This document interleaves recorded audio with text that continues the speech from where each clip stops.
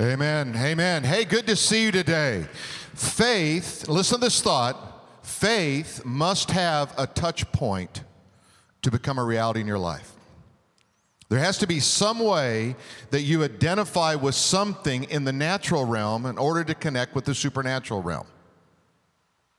When you have a touch point of faith, what it does is it triggers something in your mind and in your spirit that connects you with God. For example, our prayer wall out there is a touch point of faith. When you put a prayer request in there, what you're doing is you're identifying with something on earth and you're asking that which is in heaven to become a reality in your sphere, your natural sphere of life. So let me tell you a story. There's a guy, he is unable to walk. He was born without the ability to walk at all. And every day, somebody would pick him up. We don't know who it was. They would pick him up and they would lay him at a gate there in Jerusalem. And Jerusalem is a city of walls with gates in it. And one of the gates there is called the Gate Beautiful. And it was called beautiful because of the work in it, the gold, the silver inlay. It was a huge gate. It was actually the biggest gate. It was 75 feet high. Now imagine that gate. That's a 7-story building. It weighed so much, it took 20 men to open it and close it. And that gate was significant because it was the final point of which you could go before you would enter into the temple, into the holy place of God. And they took this man that was lame, and they brought him and they laid him there at the beautiful gate. They laid him at the beautiful gate because in his mind, this is the most strategic place to receive an offering. Because people are going to be going in to worship God, and before they worship God, I want to capture their heart. I want them to think about how good they have it and how bad I have it. And he was pretty smart. And all of his life, he begged for pennies. And I want to say this to you today. You can be at the beautiful gate, and you can beg for pennies because you don't realize what you really need is legs. You see, all of us are born lame. All of us are crippled. All of us are broken. All of us have something missing in our life. And most of the times we hide it. You see, the ones who walk by, they probably thought they had it good. But it could have been that they didn't have it any better than the man that was laid at the beautiful gate. They just compensated because they had legs, because they had health, because they had wealth, because they had friends, because they had whatever. And I want you to know that today, every one of you have a lame part of you that God wants to heal and God wants to restore. Amen? I don't know what it is. You know what it is. Right now, deep in your heart, you're saying, I wish I had friends. I wish I had health. I wish I had a job. I wish I had. And you do that, and you'll spend your life wishing away life when Jesus wants to show up and give you that which you need most. Let's pray together. Heavenly Father, we want to pray in the name of Jesus that you will provide for us today a way out of the difficulties that we find ourselves in. Whether that's financial, whether that's relational, whatever it is, God, I want you to provide an outlet, a way out, a way of escape, a way of healing, a way of ministry that only you can provide in Jesus' name. Amen and amen. Well, last week, at the end of the service, I asked you to go to the prayer wall and take the time to write something out and put it in the wall. And what was amazing about what happened last week was what preceded last week. Tammy had come up here to pray with someone, and her and Ashton were praying with someone, and all of a sudden a guy walked in. And he said, I heard about the prayer wall on social media on Facebook. I've never been to church here. He just heard about the prayer wall movement that's taking place. And it is a movement. When you get 18 to 20,000 prayer requests in a wall in 2 years, that's a movement. When you see miracles at the wall, that's a movement. Now, you may not be a part of the movement, but the movement is going to go on with you or without you. And what I always say is, if God is moving, I want to be a part of that movement. Amen? So he walked in, and they were praying, and all of a sudden he said, I've come here from Whittier, and I heard about the prayer wall movement. Can you pray with me? And they said, of course. And he put his hands on the wall, and he began to pray. And all of a sudden, the Spirit of God got a hold of this guy, and he fell to his knees weeping, praying at the wall. Now, remember, that doesn't happen in churches very often, where somebody walks in, comes to the wall, and begins to pray. And the number of people that come through the front doors, just walk in, are probably about 20 to 1 over phone calls. Because they just accidentally come in. They're drawn in by the Spirit of God.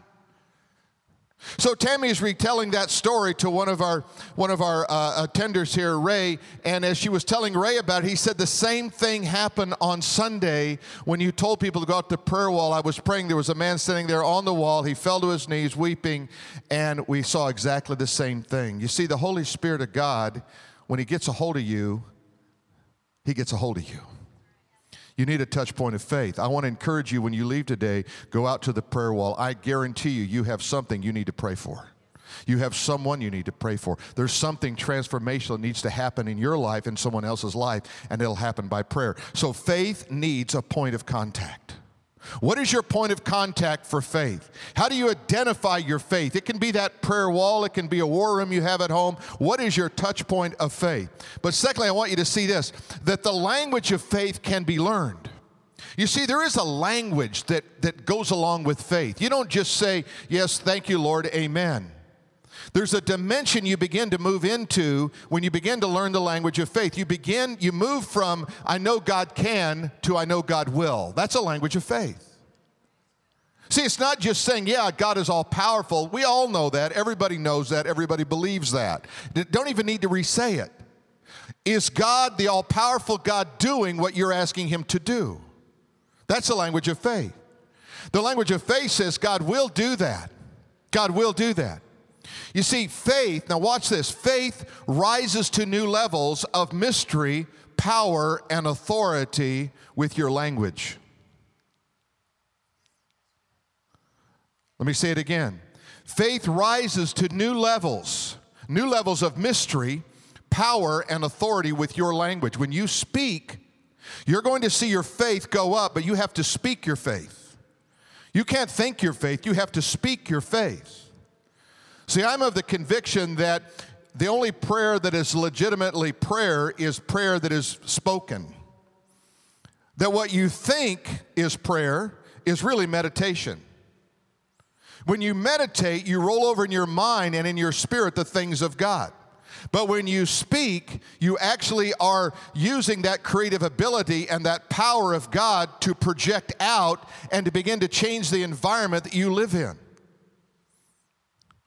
So I want to take you on this journey of the man that was found at the beautiful gate, and I want you to change your expectation, your level of expectation that you have of God right now. I want you to change it. I want you to move here, not taking a baby step, but taking a giant step.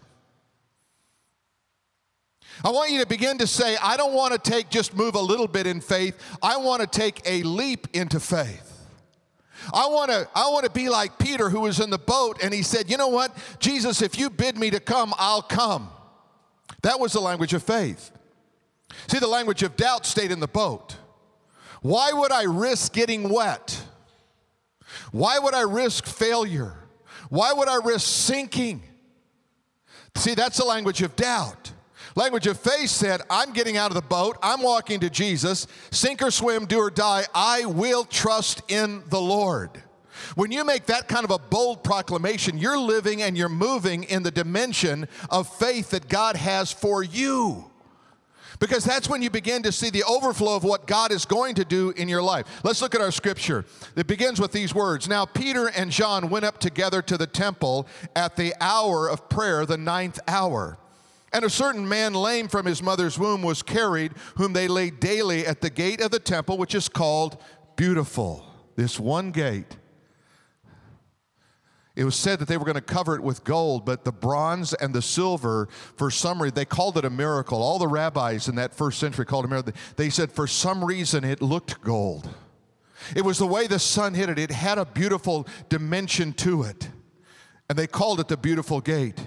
He said he was laid there to ask alms from the people who entered the temple, who seeing Peter and John about to go into the temple, asked for alms. And notice what it says, and fixing their eyes on him. You see, they had an object of faith. God was their object, but they had a touch point. It was going to be that man. They fixed their eyes on him. They knew that this was going to happen. Something was going to transformationally happen to this guy right here at the gate. Look what it says. And it says, fixing their eyes on him, John and Peter said, look at us. Now, why did they ask the man to look? Because he needed a touch point of faith as well. You have to be able to see in the spiritual dimension, you have to be able and be willing to see into the unseen. That's what faith is. Faith is evidence of things not seen, right? It's the substance of things not seen. I have to be able to see it before I receive it. See, most people say, well, when I see it, I'll give God thanks for it and I'll believe it. Because we've been so conditioned by the Enlightenment that came out of England. The idea was that reason, it's got to be reasonable. Let me tell you something. There is nothing reasonable about faith. It doesn't make any reasonable sense. It moves in a dimension far beyond reason. And you have to be willing to say, it doesn't make sense to me, but I'm going there. I'm going to the land of faith, and I'm going to go there without a reasonability about it. Because people say, what are the percentages, what's the likelihood of someone to be healed of that particular thing? God doesn't deal in likelihoods. He doesn't deal in percentages. He doesn't care about the odds. When was the last time God cared about the odds? Have you ever made one of those lists? Haven't we all made this list? Well, I'm going to do the positives and the negatives, and I'm going to make a decision based on that. That's reason. That has nothing to do with revelation. That's trusting in your ability. Trust in the Lord with all your heart. Lean not on your own understanding, but in all your ways acknowledge Him, and here's the promise, and He will direct your path. So what I do is I take that scripture from Proverbs 3:5, I throw it out, and I make my list. And then I make a decision based on reason. What if God wants to lead you down a road of revelation and you get stuck on reason and you never get to see the hand of God in your life? But you live a comfortable life and everything is safe and everybody calls you wise, but you don't move any mountains in a lifetime. Would that make you happy? See, God wants to move you into a sphere where you're going to be able to move mountains, you're going to be able to see miracles, you're going to be able to see things happen that don't make sense. And it says here, so He gave him his attention. See here, the contact point? First, Peter and John looked at him and they said, look at us. He could have said no, because you see, probably this beggar, like many people who beg for money, they put their head down in shame. If you live in shame, you can't see God's hand. You'll never see the hand of God if you live in shame. That's why when Jesus came to take away your sin, He took away your guilt and your shame. You see, you have nothing to be ashamed about. You say, but I've done some things wrong. Well, join the human race. Well, mine's worse than somebody else's. No, it's not. You don't know what all they're thinking. See, we tend to evaluate people based on reason. Well, I'm a pretty good person. I'm a great person. I'm a super good person. We've got all these categories of people. God never has that. He says, you either love me, you don't. But He said, but here's the thing. Every time you confess your sins to me, guess what I do? They're cleansed, totally cleansed. God is always cleansing. God is always restoring. He's always taking away shame. He's always taking away guilt. Guilt doesn't come from God. Guilt comes from the devil, your neighbor, or your best friend. Right? And guilt is a gift that keeps on giving. You ever notice that? If I feel guilty, then I'm not leaving here until you feel guilty too. Right? Okay, so let's watch what happens here in the scripture. He says He gave them his attention, but look what he was expecting to receive something from them. In other words, he was looking for a handout. He expected it. But what he expected, God says, I want you to up the level of your expectation. What do you expect God to do in your life? Would you just take and double that? Would you put a couple extra zeros behind that? Would you take and put it to another level and see what God can do? You see, this man asked for pennies because he didn't know he could have legs. Are you going to be content for pennies when God wants to give you legs? That's the question we want to ask. So you have to up your level of expectation. Just take it wherever it is and say, God, I'm going up by faith. You have to allow your expectation to increase over time. So wherever your level of expectation is now, you're going to raise it today, and you're going to say, God, but it's not going to stop there. It's going to keep going higher and higher and higher and higher and higher. I am not going to stop where I am. I'm going to keep moving in another realm. Now look what it says, Proverbs chapter 14, verse 4 and 18. It says, but the path of the righteous is like the light of dawn. Okay, now watch this. If you know Christ, you're righteous. Not because you always do what's right, but because he's given you his righteousness, he's made you holy. Got it? It's not because of your personal acts, it's because he's given you his spirit. Now watch this. So your path is like light. But look what else it says. It says it's like the light of dawn. Okay, you ever been up early and the sun comes up? You go, wow, look at that. But it's not all up, is it? It's gonna get brighter. It's going to get brighter and brighter. It says, and that shines brighter and brighter until the full day. You know what that means? That means what God is doing in you now, he's going to increase. God wants to see you increase in everything you do. So faith is realized expectation. That's what faith is. Faith is realized. I realize this is everything I've expected God is doing in my life. Now, I know there's always a skeptic and says, you know, that's great for you, and I'm glad it's working for you, but I've asked God for a bunch of stuff, and I haven't got anything, right? Or I tried that once, and it didn't work. I wish I had $1 for every time somebody said that to me. I tried that, and it didn't work. Well, you see, faith is not something you try. It's something you do. It's a lifestyle. It's how you operate in your world. I operate by faith. I can feel myself being pulled into sight world. Fear is the first thing that comes in my mind. Doubt comes in my mind. Lack of anything, lack just comes into my life, and I think, God, I know what that is, and I don't like it, and God, it's pulling me like a magnet. You're pulling me into this vortex of doubt and fear and despair, God, and I've got to break out of that. And you see, the enemy's pulling me in there, and God just says, would you just stop it? Proclaim faith, but God, I don't feel like it. And God says, it's not about feelings. It's about faith. It's about walking in a dimension that's different. So you have to make a faith declaration. A faith declaration. Look what happens in Acts chapter 3, verses 6 and 7. And then Peter looked and said, silver and gold I do not have.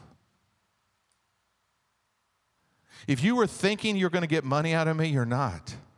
It sounds like bad news to the guy who's begging, right?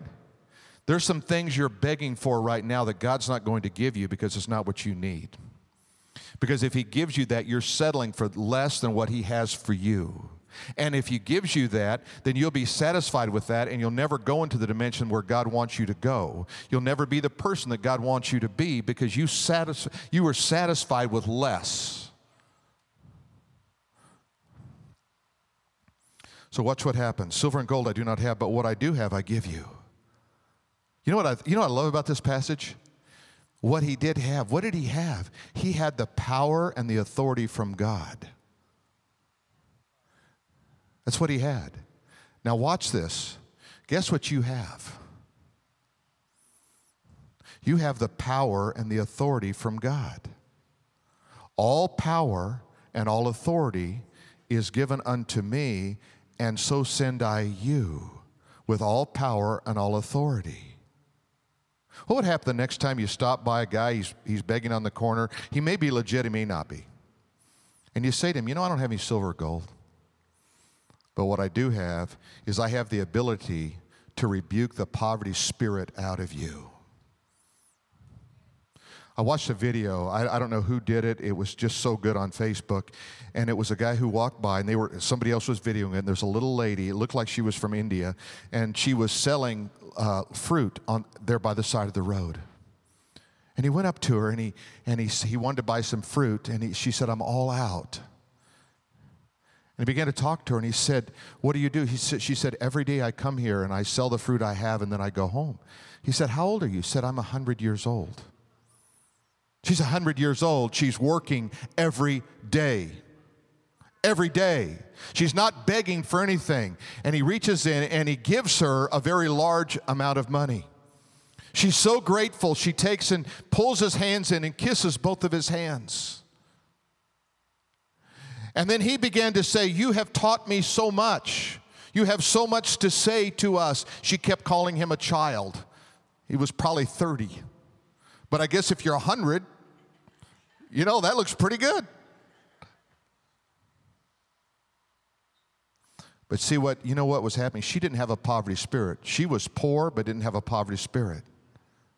She didn't have a victim mentality. She wasn't a beggar. And I think what we're doing is we're doing a disservice, and we feel better about it when a guy's begging and we give him $1 instead of giving him what we do have, power and authority from on high, and say, "Let me tell you what you need more than you need $1 from me. You need to be broken of this poverty spirit that sees yourself, whether this is legitimate or not. You need to be broken from that spirit of bondage that the enemy brought upon you to convince you that you can't work and you should beg and you don't have any money and you'll never have any money. And in the name of Jesus, I just want to give you a word from on high, that spirit of poverty be broken." And I would say today, there is a spirit of poverty on some of you because you're always living out your life thinking about what you don't have. That's a poverty spirit. You have to begin to say, "God, you have blessed me. You have already said that you will take care of the birds of the air. You cover all the fields with your glorious flowers. You take care of everything. God, you will take care of me. That's your promise. I take you at his word, and I will not back up from that. In fact, God, I want to see you take me to a new level of understanding and receiving from on high, because you are my God and I am your child." And guess what? No good parent would ever let his child have a poverty spirit. Amen? Put your hands together for that and give God the glory. That's really what it's all about. Amen? Make a faith declaration. He said, "I don't have that. I don't have that." Look what he says here in Acts chapter 3, verses 6 and 7. Peter said, "Silver and gold I do not have. What I do have, I give to you in the name of Jesus of Nazareth. Rise up and walk." That's pretty bold. Let me show you the modern definition of that, how that works in today. Hey, I'm going to pray for you. I'm going to pray your buddies keep bringing you to the beautiful gate.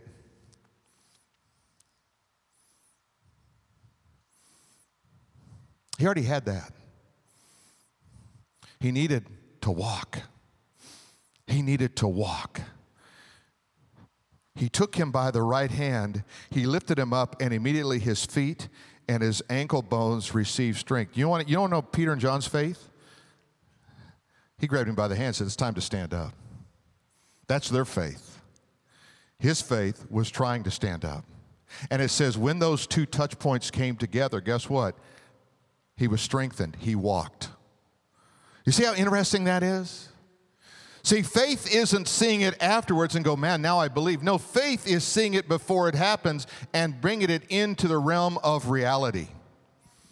All right, now, I want to give you some things here. I want you to write some of these down because some of these are going to be really useful to you. Now, you're all looking at me like, "Yeah, right." I'm telling you, write some of these down because they're going to be powerful for you. Here's the first one. The fear of man hinders the operation of faith. The fear of man hinders the operation of faith. In Ezekiel chapter 2 and verse 3, you know what God told Ezekiel? Don't fear their faces. I thought, what an unusual comment. You're going to go out, you're going to do the work of a prophet, but don't fear their faces. Have you ever walked in a room and someone's not smiling? How did it make you feel? Unwelcomed. You ever walked in a room and someone was angry and you had a feeling of fear? I began to think about this idea of fearing the faces of people. You see, if I let someone's face guide me, then I'm going to lose faith. But if I look into the face of Jesus, what I do is I increase in faith. Don't let people's faces... See, there's something about the face. You know, the word face is literally the word presence. Whenever you see the face of God, it means the presence of God. Do you know what your face is? It's your presence. On Sunday morning, I can look in people's face and I can tell their presence.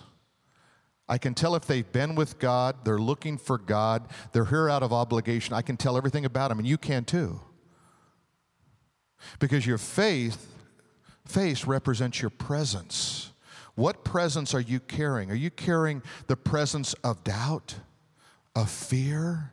Are you carrying the presence of power and of grace and of authority, of glory? What are you carrying with you? See, we are to host the presence of God. That's what we are. We're the temple of the living God. We host the presence of God everywhere we go. Unbelief, watch this, is faith in something inferior. When I put my faith in anything but God, I put my faith in something that is inferior. And what that means is I'm going to draw comfort from the wrong thing. You see, we get comfortable with unbelief. That's why we call our friends and we say this, I don't know what I'm going to do. That is the greatest declaration of doubt I've ever heard in my life. I don't know what I'm going to do. What made you think you had to do anything? What made you think you were capable of anything? What made you think you could operate in the realm of changing anything? I don't know what I'm going to do. You should strike that from your vocabulary. It is Satan's tool to bring you to doubt. Now watch this. You have to be willing to live with mystery. If you're going to walk by faith, you have to accept mystery as being okay. I don't know where this is going. I don't know what's going to happen, but I'm going to live in the realm of mystery. I'm going to be okay with mystery because mystery is as powerful as revelation. Because mystery puts you in the unknown, the faith world. Revelation speaks from the unknown into the realm of mystery. So I have to be willing to live with mystery. I have to be okay with it. Faith, now think about faith. Circumstances will always contradict your understanding of faith. Now listen to this. This is good. If you get this, if you really get this, it's going to be powerful for you. Your circumstances in life will always challenge your understanding of faith because your circumstances will always tell you it's not going to work. It's not going to happen. So what God does is He reduces you to strength. Did you get that?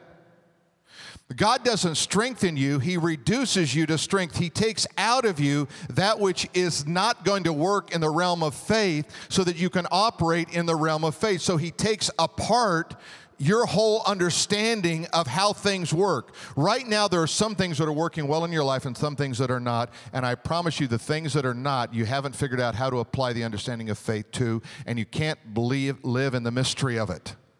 Just be okay with the mystery. God, I don't know what you're doing, but I believe you. I trust you in this one. Okay, let's keep going. You become the message. You don't have the message. See, my message is not that I tell you the words that anybody could tell you. The message is me living faith. I am the message. When that message of faith becomes such a part of me, I don't have to tell you as much because you know what's happening in my life, and I am the message of faith to you. And you are the message of faith to someone else. You don't have to say, so-and-so, it happened to so-and-so. You say, no, every day of my life, I live out the message of faith. I am. Let me show you what God's doing. What God is doing is evidence of faith. Faith occurs when you come into agreement with God. You say, God, I agree. I agree with you, God. That's faith. They used to put it like this: God said it, and I believe it, and that settles it. It's really simple, right? Hey, God said it. I just believe it. I can't explain it maybe, but that settles it. Let me quote Bill Johnson to you. To honor him fully, that is God, we have to live in such a way that unless God shows up, what we are attempting to do is bound to fail. This kind of abandonment was the nature of Jesus' life on earth and is now the nature of the believing believer. You see, you can be a doubting believer. You say, I believe in Jesus, but every part of your life demonstrates doubt in what God's doing. Is there somebody that you're praying for right now and you think it's a big one and it'll probably never happen? People say, I know this is probably never, this is how people literally come to me. They'll come to me and they'll say, I know this is probably never going to happen, but would you pray? And I kind of have to stop and think about that a minute. I think, well, why would I want to pray for that? It's never going to happen. My batting average is going to go down. I want to get my batting average up. I want to be batting, 600, 900, 1,000, right? I don't want to be batting 100. And sometimes I'll say that to people. Let's say, well, this is really big and it's not going to happen. And I say, well, then could I just be excused from that prayer time? Because I don't want to be a part of that one. If you come to me and say, this is going to demand your faith in a really higher level, I want to be a part of that. You see, the language of faith has to be spoken right in order to get God involved in your miracle. So you have to let everyone know what God is doing. I like to tell what God is doing. I like to just tell it all the time. I like to repeat the stories over and over again that you've heard 4 times. You know why? Because you forgot some of it. Right? I mean, isn't that the wisdom of commercials? I've seen this commercial 40 times. I mean, this gal gets on there, aggravates me. She gets on there, she's Ancestry.com. Tammy says, you say the same thing every time. I know. She gets up there, she says, I don't know what my heritage is. I said, I know what it is because you've told me 40 times what it is. Right? I know the commercial. I know what the woman looks like. I know exactly what she says every single time. I could do the commercial. I want you to be able to do the commercial of faith. I want you to hear it so many times. You hear the miracle over and over again. You hear the same miracles over and over again, and then we add new ones in, and you begin to see what God is doing over and over again because you become the message of God. Let everyone know what God is doing. Now look at Acts chapter 3, verses 8 and 10. So now remember, we left the scene. He was reaching down. He was picking him. He was going to stand up. Look what it says. So he, leaping up. This guy didn't get up slow. He didn't get like this. Seems to be a little better. Yeah, I think if we put an ace bandage on that one, I think it'll be okay. Look what it says. Leaping up, he stood up, he walked, he entered the temple, and then, now look what happens. He's walking, he's leaping, he's praising God. And all the people saw him walking and praising God. You see, let everyone know what God is doing in your life. Walking, leaping, praising God. Then they knew that he was the one who sat begging alms at the beautiful gate of the temple, and they were filled with wonder and amazement what happened to him. That's your job. To walk, to leap, and to praise so that people know what God is up to in your life. Can you imagine trying to convince somebody to believe in God? How's it going? Oh, okay. Life's really bad, man. The world's going to hell. I don't know what we're going to do. I'm sure God's out there somewhere, but I don't know what he's up to. I think maybe he's just kind of mad. Does that make me want to come into the kingdom of God? Ask yourself, take your speech you're giving and ask yourself, if someone else heard your speech, would that make them want to be a believer? How about your faith? If you said, hey, you can have my faith, would anybody want it? Well, I've never had an answer to prayer, but I really think you ought to trust God. I mean, seriously, just think about what goes out of your mouth, because what goes out of your mouth is prophetic. What you expect, you will see. If you expect God to do nothing or miracles to be a rare occurrence in the kingdom, they will be. They will be for you. They were filled with wonder. Look at the people. They saw this guy walking, leaping, praise God. They were filled with wonder and amazement at what had happened. You see, watch what happens here. When you sit at the gate, you never enter into the presence. He sat at the gate his whole life and never entered into the presence of God.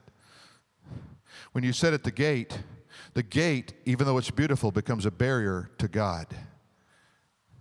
See, he was in the best earthly place he could be, but he missed out on the spiritual and the divine.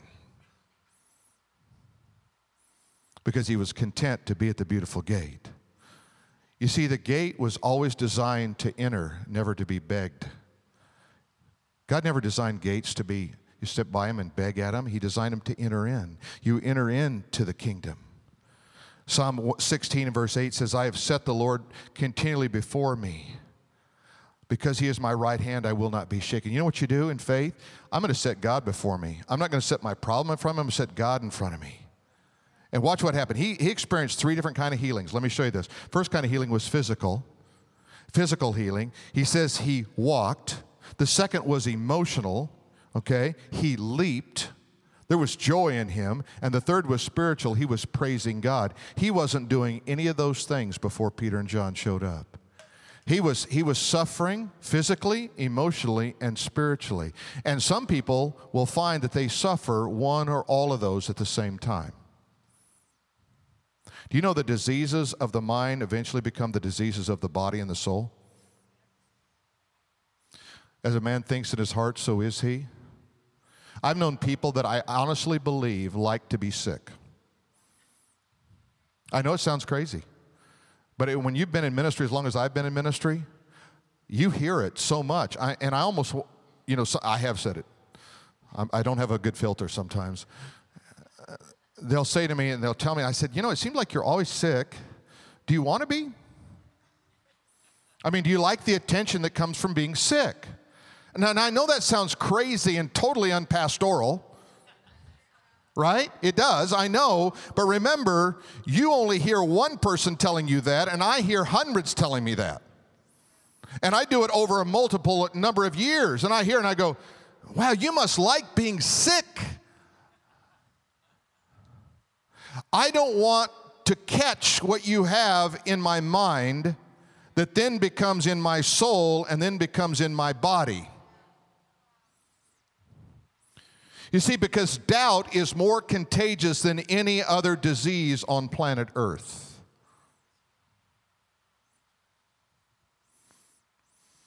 We should wear a mask and not let doubt in. Let me give you a couple of life applications. Here's the first one. If you speak words of faith, you will move the heart of God. If you speak words of doubt, you'll move your heart away from God. You have to ask yourself, do I want to move God, or do I want to move myself away from God? You see, God, because he created you in his image, he gave you opportunity and gave you choice. You get to choose. And here's the other thing I found. You have to start now. You can't say, I think I'm going to do that one day. I think I'll do that when I get home. No, you see, faith starts now. You never delay what God wants to do now. Right now some of you you've been inspired a bit by the Spirit. The Spirit has kind of touched your heart in some way, and you say, you know what, I need to trust God for that. Let me ask you something. Why would you wait to trust God? Why would you think about it? Why would you go home and contemplate it? Why wouldn't you just trust God and say, God, you're going to do this today for me right now? Never delay what God wants to do now. I told you last couple of weeks, I said, Tammy and I last fall, I think it was, we just made a decision that we were going to be like crazy generous in our giving. And that's not easy. Can I just say that's not easy? okay? It's not easy because reason always enters in. And I was going to bed last night, and God just told me to write a check for a certain amount of money for the church today. And I said, well, God, that's unreasonable. I told God that. I said, that's unreasonable. I said, God, I better go check my bank account first, right? And God said, you don't need to check it. It's fine. Don't worry about it. Just write the check. I went to bed without writing the check.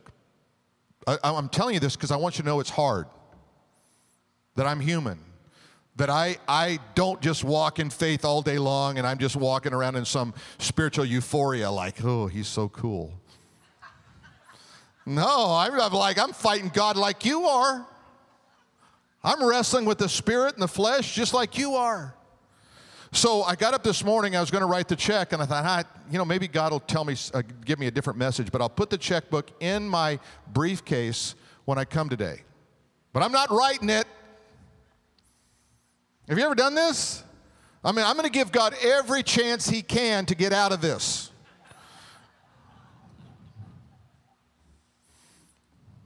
And then during worship, I reached in and I got my checkbook out and I wrote the check. And I said, God, this is not reasonable, but I'm doing this. And I wrote at the bottom in the memo part 5 times. 5 times. I said, God, I'm trusting you that you will multiply this gift that was out of the ordinary 5 times. That's my faith. That's my faith. Amen? Now, that doesn't mean doubt doesn't enter in, because we're still human. There's always a part of me that's pulling. What if he only does 4 times? Literally, these are the voices I hear. I don't know what you hear. He doesn't tell me I'm not going to, I already know the promise. He's going to multiply everything I give. But I've asked him for 5 times that, because it was out of the ordinary of what I wanted to see God do. I want you to know, whatever you're trusting God for, put a 0 or put a multiplier number next to it, whether it's 1 time or 5 times or 100. Just say, God, I'm going for it because I want to walk in the realm of faith. I don't want to walk in the realm of sight. I know what that's like, and that's not much fun. Because I'm always worrying about stuff. I don't want to worry, have no anxiety about anything, the Bible says, but by prayer and supplication with thanksgiving, let your requests be made known unto God, and the peace of God, which surpasses all comprehension, will guard your heart and your mind in Christ Jesus. If I have anxiety, I have no guards. I have no protection. I have no peace. I'm on my own. I don't want to be on my own. Stand with me. Let's bow our heads together. I'm going to ask you to right now think about in your heart, what is it you're asking God for? What is it you want to see God do? What is the one thing you want to see God do? Just ask the Spirit for revelation, not reason, revelation. What do you want to see God do right now? Whatever God showed you, got it in your heart right now? It could be saving someone. It could be restoring something. It could be a job. It could be health. It could be anything. I want you to take that thing right now and just say, God, I want you to do that. And if you've got more faith, just say, God, I want you to do that 2-fold or 10-fold or 100-fold or whatever fold you want to do. But I want you to give that to God. I'm going to ask you right now just to take that. And I'm going to ask you to come here to the front of this altar this morning. I'm going to say, and your coming is your faith. It's like the guy who reached down and his ankles were strengthened when he stood up. When he stood up. I want this to be your when you stand up. This is your verb. This is your action. This is what God's doing. God, you want to see God do something, then God says, are you going to stand up? What's your touch point of faith? Coming to this altar is your touch point of faith today. You're going to say, I'm going to do it, God. I don't know how you're going to pull this one off. You don't have to know how. Just squeeze in here in the middle, would you guys? Need more room. But you don't have to know the how. You don't even have to figure out the how. You don't even have to ask about the how. God, the how is in your business. It's in your world. Okay, right now you've got it. I want you to set your eyes right now. I'm going to show you a process here, how this works. I want you to set your eyes right now on the Lord, not on the problem. I want you just to look at Jesus high and lifted up, seated upon his throne. The train of his robe is filling the temple. Just imagine this with me now. Remember, we're not worried about what you're trusting God for. We're looking to the Lord. Set your heart on God right now. You're focused on God and God alone. The seraphim are flying. They're crying, holy, holy, holy is the Lord God Almighty. Just be caught up. Just be caught up in that moment right now. You set your eyes on God, not on your problem. You see, faith is about falling in love with Jesus. It's about being consumed with who He is, not what your issues are. Once you learn this process, you can do this, you can repeat this over and over again in your life. Okay, you got your eyes on the Lord Jesus. I set my mind on you, Jesus, right now. And just keep your eyes focused on Him. Just kind of get a mental picture of Him if you need to. Just visualize Him in your mind if you need to. You're focused on the Lord. Now He's going to speak to you. He speaks in a still small voice. And He knows why you've come. You've come before Him. You've come into His presence. All you can see is Him. You don't see the face of those who are going to bring fear. You don't see your own face of doubt. You only see Him. You already know He's capable. He's all powerful.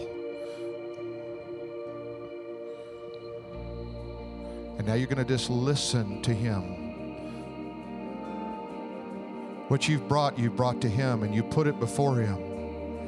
And you're going to hear Him say something to you in your spirit, man. In your spirit, man, He might be saying something like this. Just leave it here. I'll take care of it. I've got it. All you have to do is trust me.